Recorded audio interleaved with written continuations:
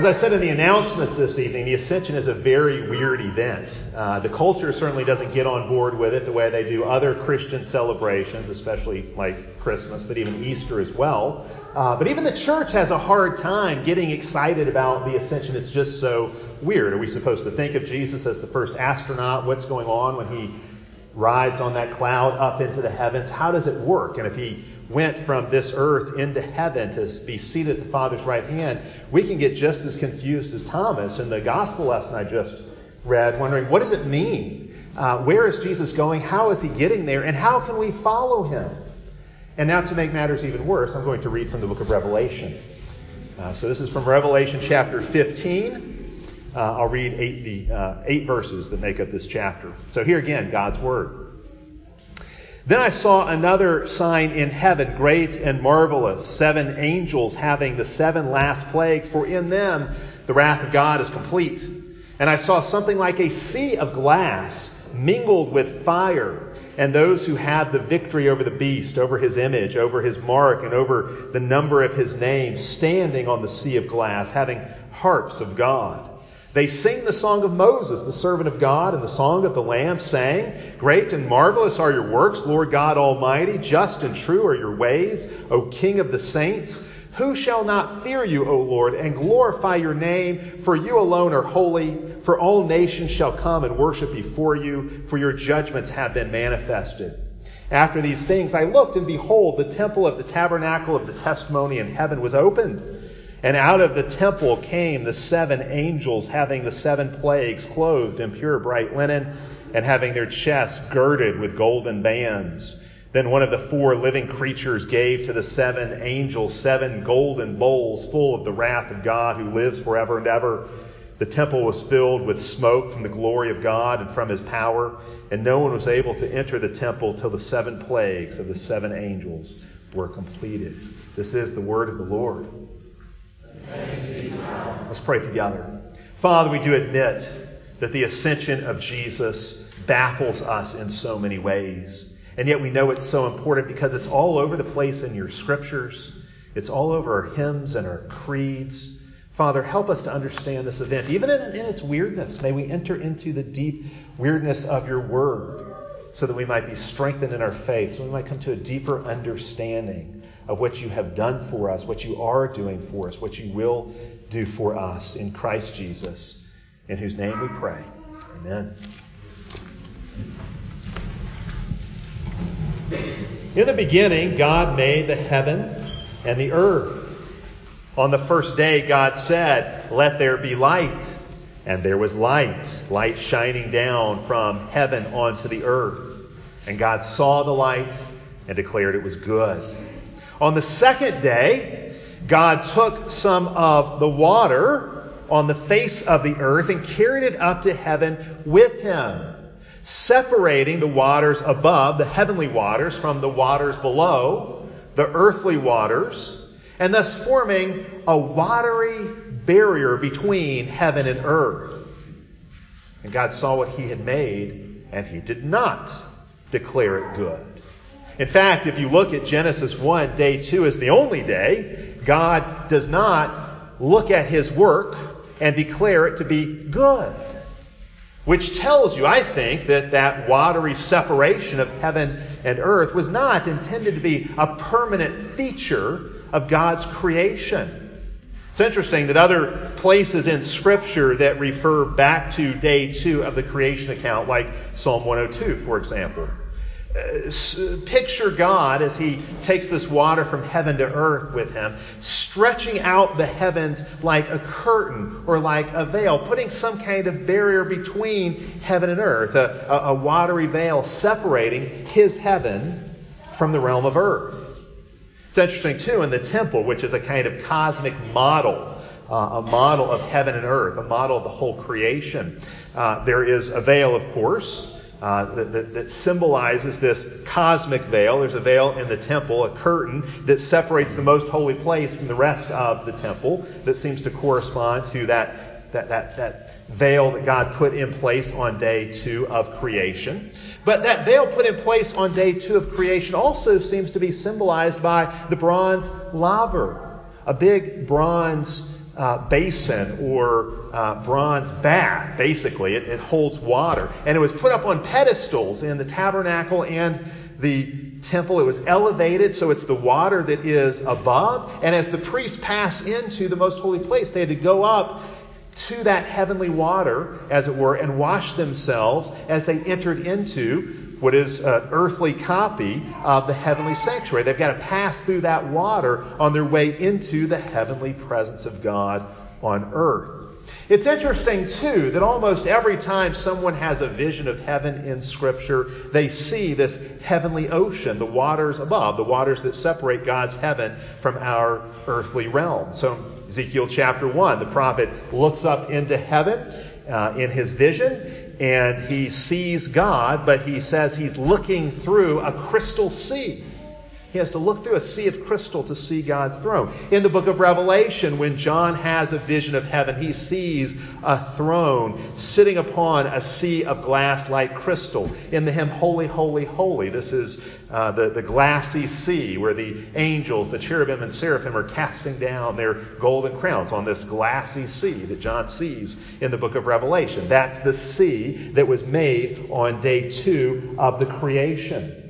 The first ascension in the Bible, the first time you have movement from earth to heaven in Scripture, is when God forms that heavenly ocean. Perhaps you can think of that heavenly sea the same way we think about moats around castles. Why would a king build a castle and then dig out a moat around his castle and fill it with water? Well, it puts a watery barrier between his castle, his palace, and everything else, in order to keep people out of his castle who don't belong there, in order to put a barrier, to create a separation between his castle and the rest of the land, because his castle, obviously, that territory is special. Well, in a sense, the heavenly sea, this heavenly ocean, served the same purpose. What then does the ascension of Jesus mean? It means Jesus, the King, has crossed over this moat. He's crossed over the heavenly sea into God's castle and taken up his throne. He has taken his seat in the throne room of God. One of the reasons we want to celebrate the Ascension and have this Ascension Day service is because this is an event that is greatly neglected and greatly misunderstood.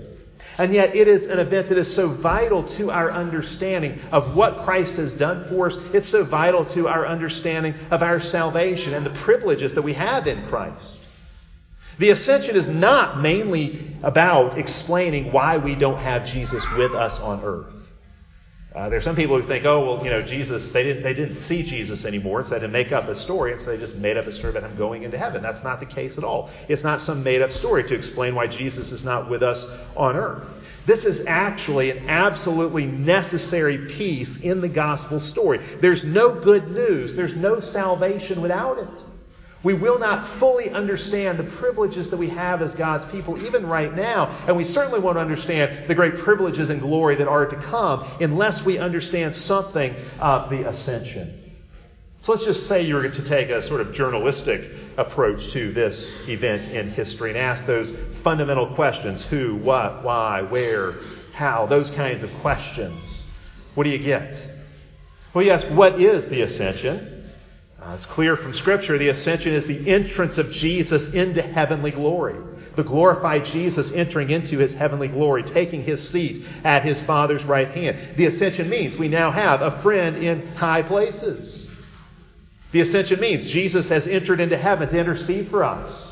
If he ever lives, to intercede for us. He's praying for us continually. It means he's reigning over all things for our sake. He's seated on a throne, ruling over the cosmos. And even as John's gospel says, he's gone into heaven to prepare a place for us. So Jesus is very busy. The ascended Christ is very busy. He's not just sitting there on his hands. He's not twiddling his thumbs with nothing to do. He's very busy from his perch in heaven. When? When was the ascension? Well, Scripture tells us it's 40 days after Easter, 40 days after his resurrection. He was lifted up into heaven. And, of course, that 40-day block is significant in Scripture. That's a significant number in itself. But on the 40th day after his resurrection, he was lifted up to heaven on God's glory cloud as the disciples stood watching. And this is an event that must be very important because all four Gospels, as well as the book of Acts, report the historical event of the Ascension. But when we talk about the when of the Ascension, it's important for us to not just think of it as a once-and-for-all historical event, and that's it.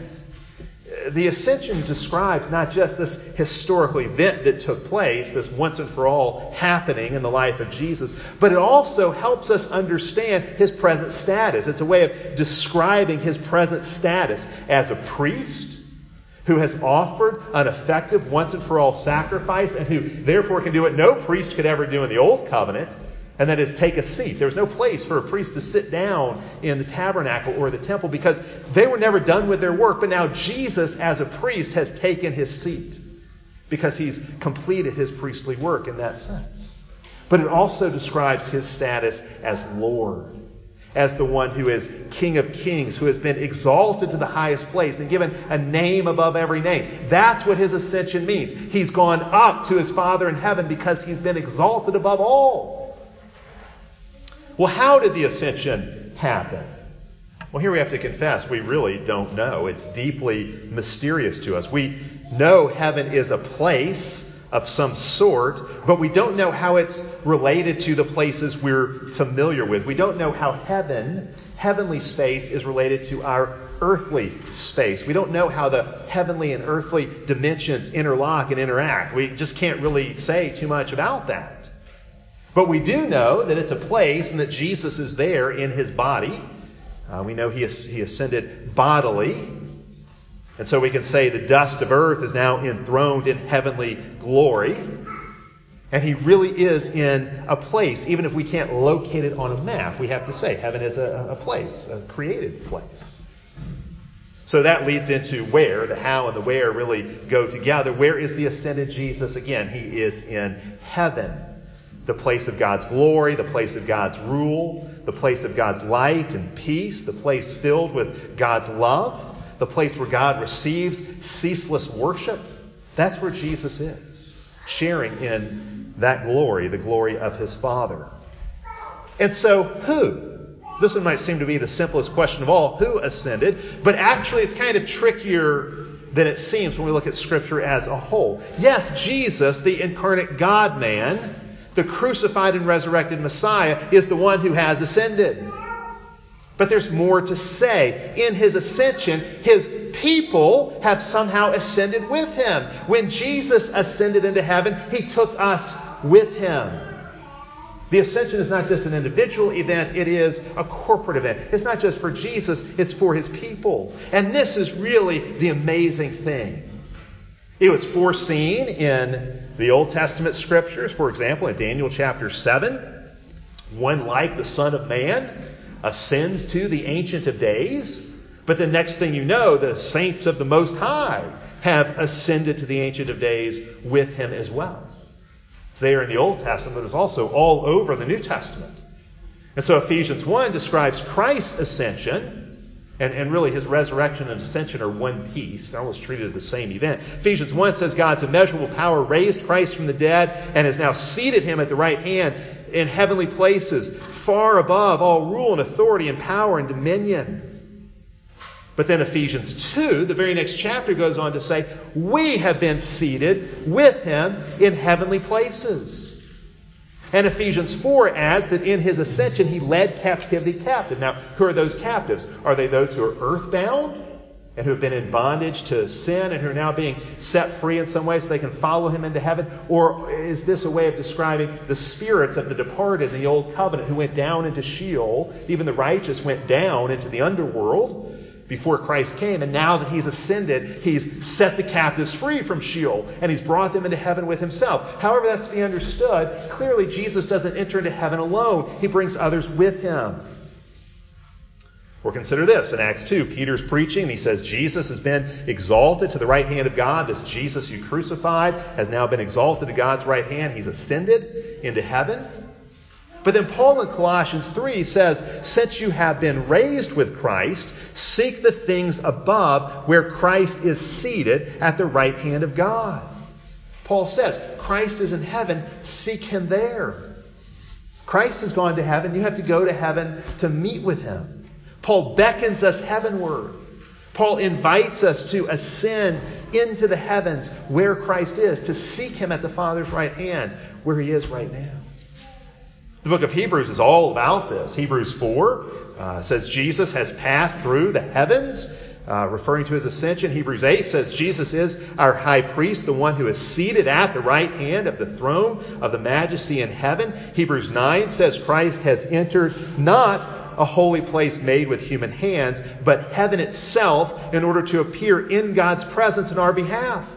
Hebrews 10 says, when Christ had offered for all time a single sacrifice for sins, he sat down at the right hand of God. So in Hebrews, there is no question Christ has ascended into heaven. He's made his entrance into heaven as the one who offered sacrifice on the cross and then who was raised from the dead. But Hebrews also makes it clear he has not ascended alone. Indeed, he ascended into heaven to open up a way for us to ascend into heaven as well. And so we are invited, even commanded, to ascend throughout the book of Hebrews. The book of Hebrews is an invitation to the church that says, come into heaven, come and enter heaven. Jesus has opened the way for you. The door is open. Come and enter heaven. And so Hebrews 4 commands us to draw near to the throne of grace that we might find mercy and help. In prayer, we ascend to the heavenly throne room of God. We come before the throne of grace in heaven. Hebrews 10, verses 19 to 25, we read this evening. These verses elaborate on our ascension. There we are invited, or even commanded, you could say, to draw near to God. Having had our bodies washed with water, that's a reference to our baptism. Let us now draw near to God. Let us now enter the heavenly sanctuary, the holiest place, by the blood of Jesus, by the new and living way he has opened up for us. These verses are showing us, in and through Christ, we ascend into the heavenly sanctuary when we're gathered for worship. When do we draw near? When does this happen? When does this glorious ascent take place for the church? Verse 25 says, it's when we gather together for worship. Don't forsake this gathering, Hebrews 10 says, because to miss out on this gathering is to miss out on God's presence.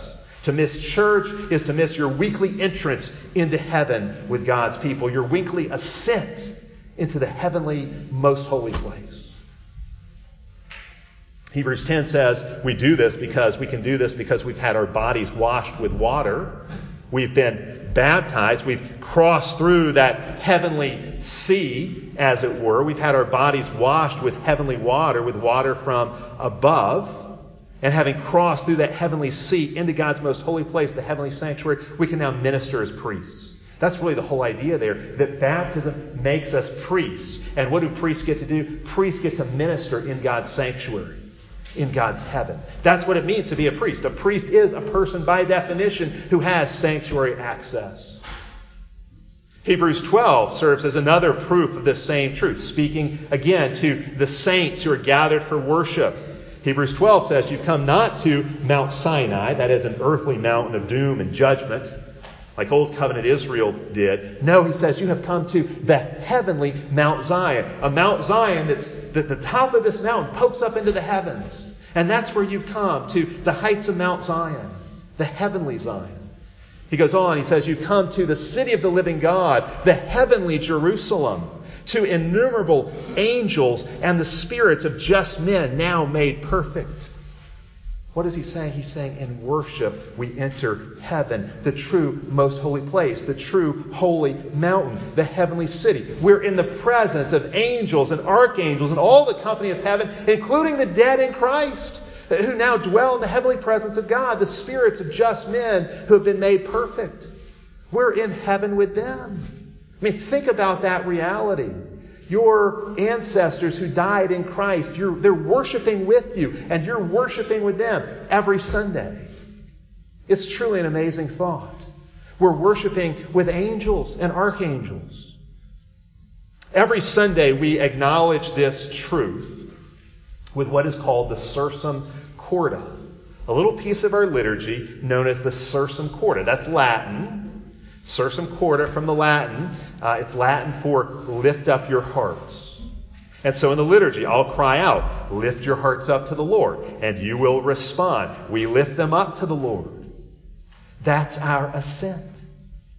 And then we'll sing the doxology, a song fit for the heavenly sanctuary, where we tell the heavenly hosts. Have you ever sung that and wondered, why are we talking to the heavenly hosts?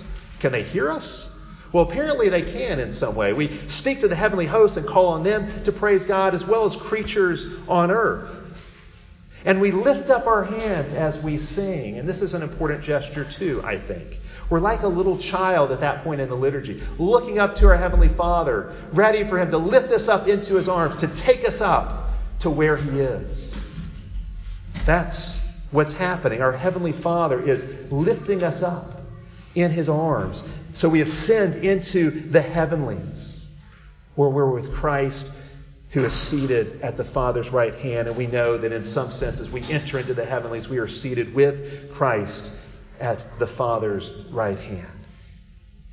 Of course, this theme of the church's liturgical ascent into the Lord's sanctuary on the Lord's day is a major theme, maybe the biggest theme of all, in the book of Revelation. Revelation is about a lot of things. There are a lot of things going on, a lot of layers to it, certainly. But Revelation, more than anything else, is a worship service that describes the church's participation in the liturgy of heaven. And so just to give you a taste of this, in Revelation chapter 1, John tells us he's in the Spirit on the Lord's Day. So it's the day of gathered worship. He's exiled to the island of Patmos. He seems to be a congregation of one. But here he is. He's in the Spirit on the Lord's Day, the day of worship. And what happens? Well, the whole book is structured like a worship service from beginning to end. It's really much like the liturgy we go through every week because our liturgy is patterned after the heavenly liturgy. It's a model or a copy of the liturgy we see in the book of Revelation. So in Revelation 1, John is called to worship by being given a vision of Christ. He's called to worship as he sees Christ. Then in chapters 2 and 3, he calls on the 7 churches to confess and forsake their sins. Then in chapter 4, he ascends into heaven. He lifts his heart up to the Lord and joins in with the heavenly liturgy. It's as if he joins a worship service already in progress. In Revelation 4, he looks up and he sees a door to heaven standing open. And he hears a voice from heaven saying, "Come up here. There's the invitation into heaven." And then John is in the most holy place. Immediately John finds himself in the heavenly sanctuary. He's drawn near to God. And he joins in the worship taking place all around the throne of grace.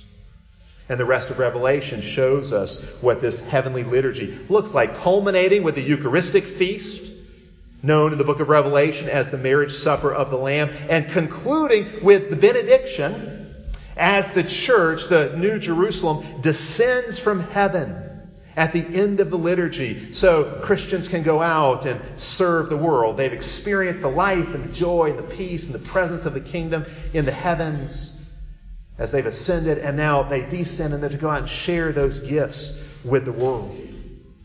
In Revelation, there is an ascent into God's heavenly presence very early in the liturgy, and then there's a descent back into the world at the end of the liturgy. We ascend out of the world for worship, and we descend back into the world for mission.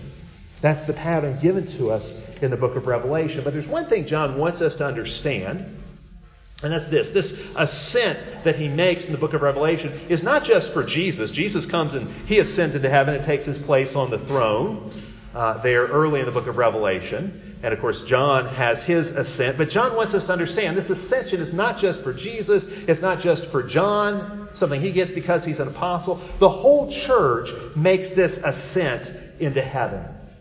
And Revelation 15 shows us that. What do we see in this chapter? There are 7 angels with 7 plagues, and these plagues will exhaust God's wrath. God's wrath on what? Well, in the book of Revelation, it's God's wrath on Old Covenant Israel, those who are guilty of crucifying Jesus and haven't repented. These judgments on the old creation will culminate with the destruction of the temple in 70 AD. A lot of Revelation is about that. This judgment on Old Covenant Israel, this transition from Old Covenant to New Covenant. These judgments are called plagues because Israel has become like Egypt. And the destruction of that old covenant order is going to be described in the next several chapters, chapters 16, 17, and 18, as the plagues are poured out of bowls, the same bowls, it seems, that would be associated with the Lord's Supper, chalices, they could also be called. But chapter 15 describes what God is doing for his new covenant people in this transitional era, this shift from old covenant to new covenant. As this shift takes place, what new privileges is God giving to his new covenant people? If Israel is going to experience an Egypt-like judgment, what are the saints going to experience? They're going to experience an Exodus-like deliverance. And of course, those things obviously go together. Verse 2 describes the sea of glass. There is the heavenly ocean created on day 2 in Genesis 1. But now we find the sea has fire shining on it or through it. It's somehow fire and water are mixed in this vision.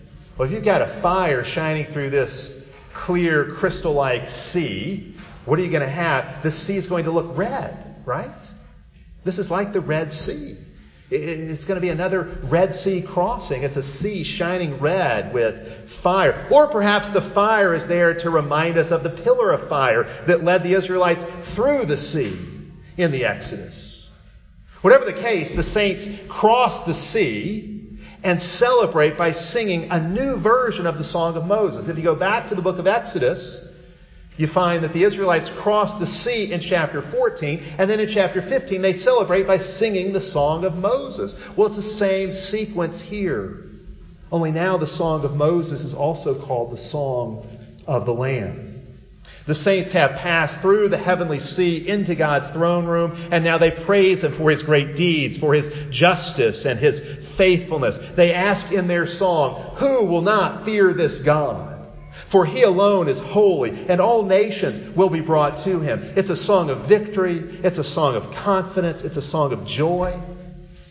And this is the logic of the song. If heaven has been opened up to us, if we now have sanctuary access, how can we ever doubt the goodness and the faithfulness of this God? How can we ever doubt that God's purposes will be accomplished? If God has brought us into his heavenly sanctuary, he can bring the nations into his heavenly sanctuary as well. And indeed, that's God's new covenant program. It's not just for Israel. It's for the whole world, this salvation and this invitation into heavenly glory, the heavenly sanctuary. And then verses 5 and 6 go on to describe the sanctuary in heaven now being open, filled with the incense-like prayers of God's saints. And when God answers those prayers, the wicked are judged, the nations are delivered, the world is changed. And when the temple is finally destroyed in 70 AD, then the saints can fully enter into the heavenly sanctuary. On this side of 70 AD, the heavenly temple is ours. It's the only temple we have. The heavenly sanctuary. This is where we go when we worship. In fact, it's interesting. At the end of Revelation, we're told there is no more sea. I don't think that's referring to the oceans that we are familiar with in our world, the earthly oceans like the Pacific or the Atlantic. I think it's actually a reference to the heavenly ocean, that watery barrier that separated heaven and earth. In the end, heaven and earth will become one. There will be no more sea, no more veil, no more barrier. Earth is destined to share in heaven's glory. And even now, Christ himself is a passageway and a ladder connecting heaven and earth. And when you come to understand this, when you see this, it's got to change the way you live. To know that you're not just an earthly creature, but you have heavenly access. It's got to change the way you worship, the way you look at worship. There is more going on in the liturgy than meets the eye. When we gather for worship, heaven opens. And mystically, in a mysterious way, we truly do ascend into the Lord's sanctuary, the heavenly, most holy place. Let me close with this. When we say the Sursum Corda in our liturgy each week, when we lift our hearts up to the Lord on Sundays, don't think of those as throwaway words. Those are not empty words. Don't think that that's just stuff we say because Christians have been doing that for the last 2,000 years. No, those words are charged with meaning. There's a whole theology poured into those words. And when we come to understand even bits and pieces of it, we start to see what a great privilege it is that we have in Christ Jesus, living as His new covenant people. Heaven has now been opened to us. Yes, we can lift up our hearts to Christ in heaven above. We can enter the true sanctuary and come before the throne of grace. And this is why you need to be in church on Sundays. Because this is truly your greatest privilege, to draw near to God in His heavenly throne room. Going to church is not a matter of law, it's a matter of gospel. It's not a got to, it's a get to. If you've got a weekly invitation to heaven, how dare you pass it up? This has got to shape how we participate in worship, not just encouraging us to show up, but it's got to shape how we participate in worship, how we understand what it means to gather together in Christ's name, to hear His voice, as it were, as He speaks to us through His Word, as we eat His supper, as we feast upon His flesh and His blood. Every Sunday we join in the worship of heaven. We engage in the heavenly liturgy. We participate in the very things Revelation describes. John Calvin understood this very well. He insisted that the Sursum Corda be in the liturgy, and he said that's the point at which we make our ascent into the heavenlies. And this was really crucial even to Calvin's understanding of the Eucharist, how Christ is present to us in the supper. That's what Calvin said. He said, believers have no greater help than public worship.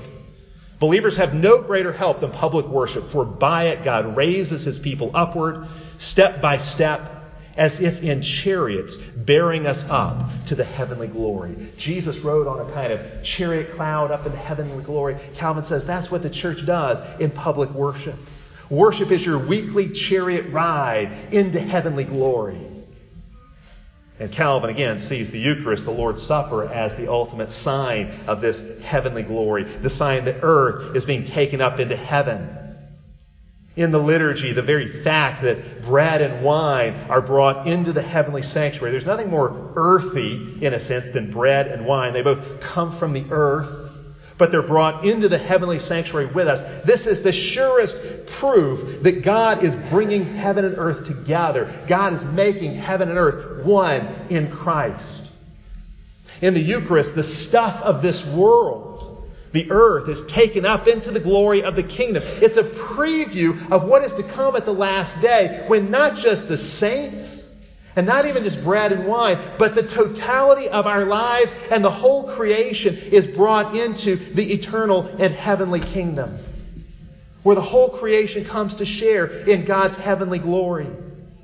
The Eucharist is a heavenly meal, a sign of what is to come. At the table, as we approach the table, we even sing the song of the angels from Isaiah chapter 6. Holy, holy, holy to the Lord God of hosts. Heaven and earth are full of your glory. We're singing the song of the angels because we're eating a heavenly meal. And that word Eucharist means thanksgiving. And that's because at the table, what do? All we can do is give God thanks. Because at the table, we're really given a clue to what Christ's ascension into heaven means for earth. That earthly bread and earthly wine become to us heavenly food and drink. And again, this is a sign to us that God is restoring this world, that God is heavenizing earth, that God is making the kingdoms of this world the kingdom of His Son, the Lord Jesus Christ. It's a sign that God's love has become the life of the world. In the Eucharist, we get a little glimpse of what is and what is to come. In the Eucharist, we see the creation becoming what it is destined to be. We see the church becoming what she is destined to be. A royal priesthood, coming before the throne, singing praises to God, giving Him thanks, feasting at the marriage supper of the Lamb. And understood this way, the Eucharist really is a picture of what the life of heaven looks like even now. Eucharist, giving thanks, after all, is the state of the perfect man. The perfect man is a man who gives thanks. That's what Adam failed to do, give thanks before he took the food from the tree. What did Jesus do? He gave thanks before the bread and before the wine. Eucharist is the only true and full response we can make to God's gifts of creation and redemption and of heaven itself. Christ is the perfect Eucharistic being, the one who lives to give thanks to his Father. But as we ascend to the heavenly throne in him, as we are seated with him in heavenly places, we become Eucharistic creatures as well. Creatures overflowing with gratitude, overflowing with thanksgiving to our God who has done these things for us. The ascension of Christ means the door to heaven is open. The ascension of Christ means the door to the kingdom is open. Let's give our God thanks.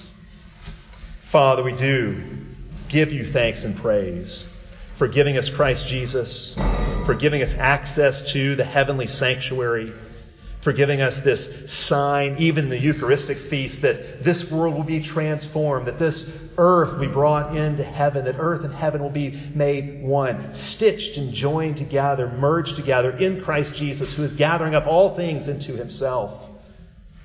The ascended Christ, the one who is our priest, ever interceding for us, the one who is our king, ruling over all things for us. We give him thanks and praise. And we pray this to you, O our great Father, in his name. Amen.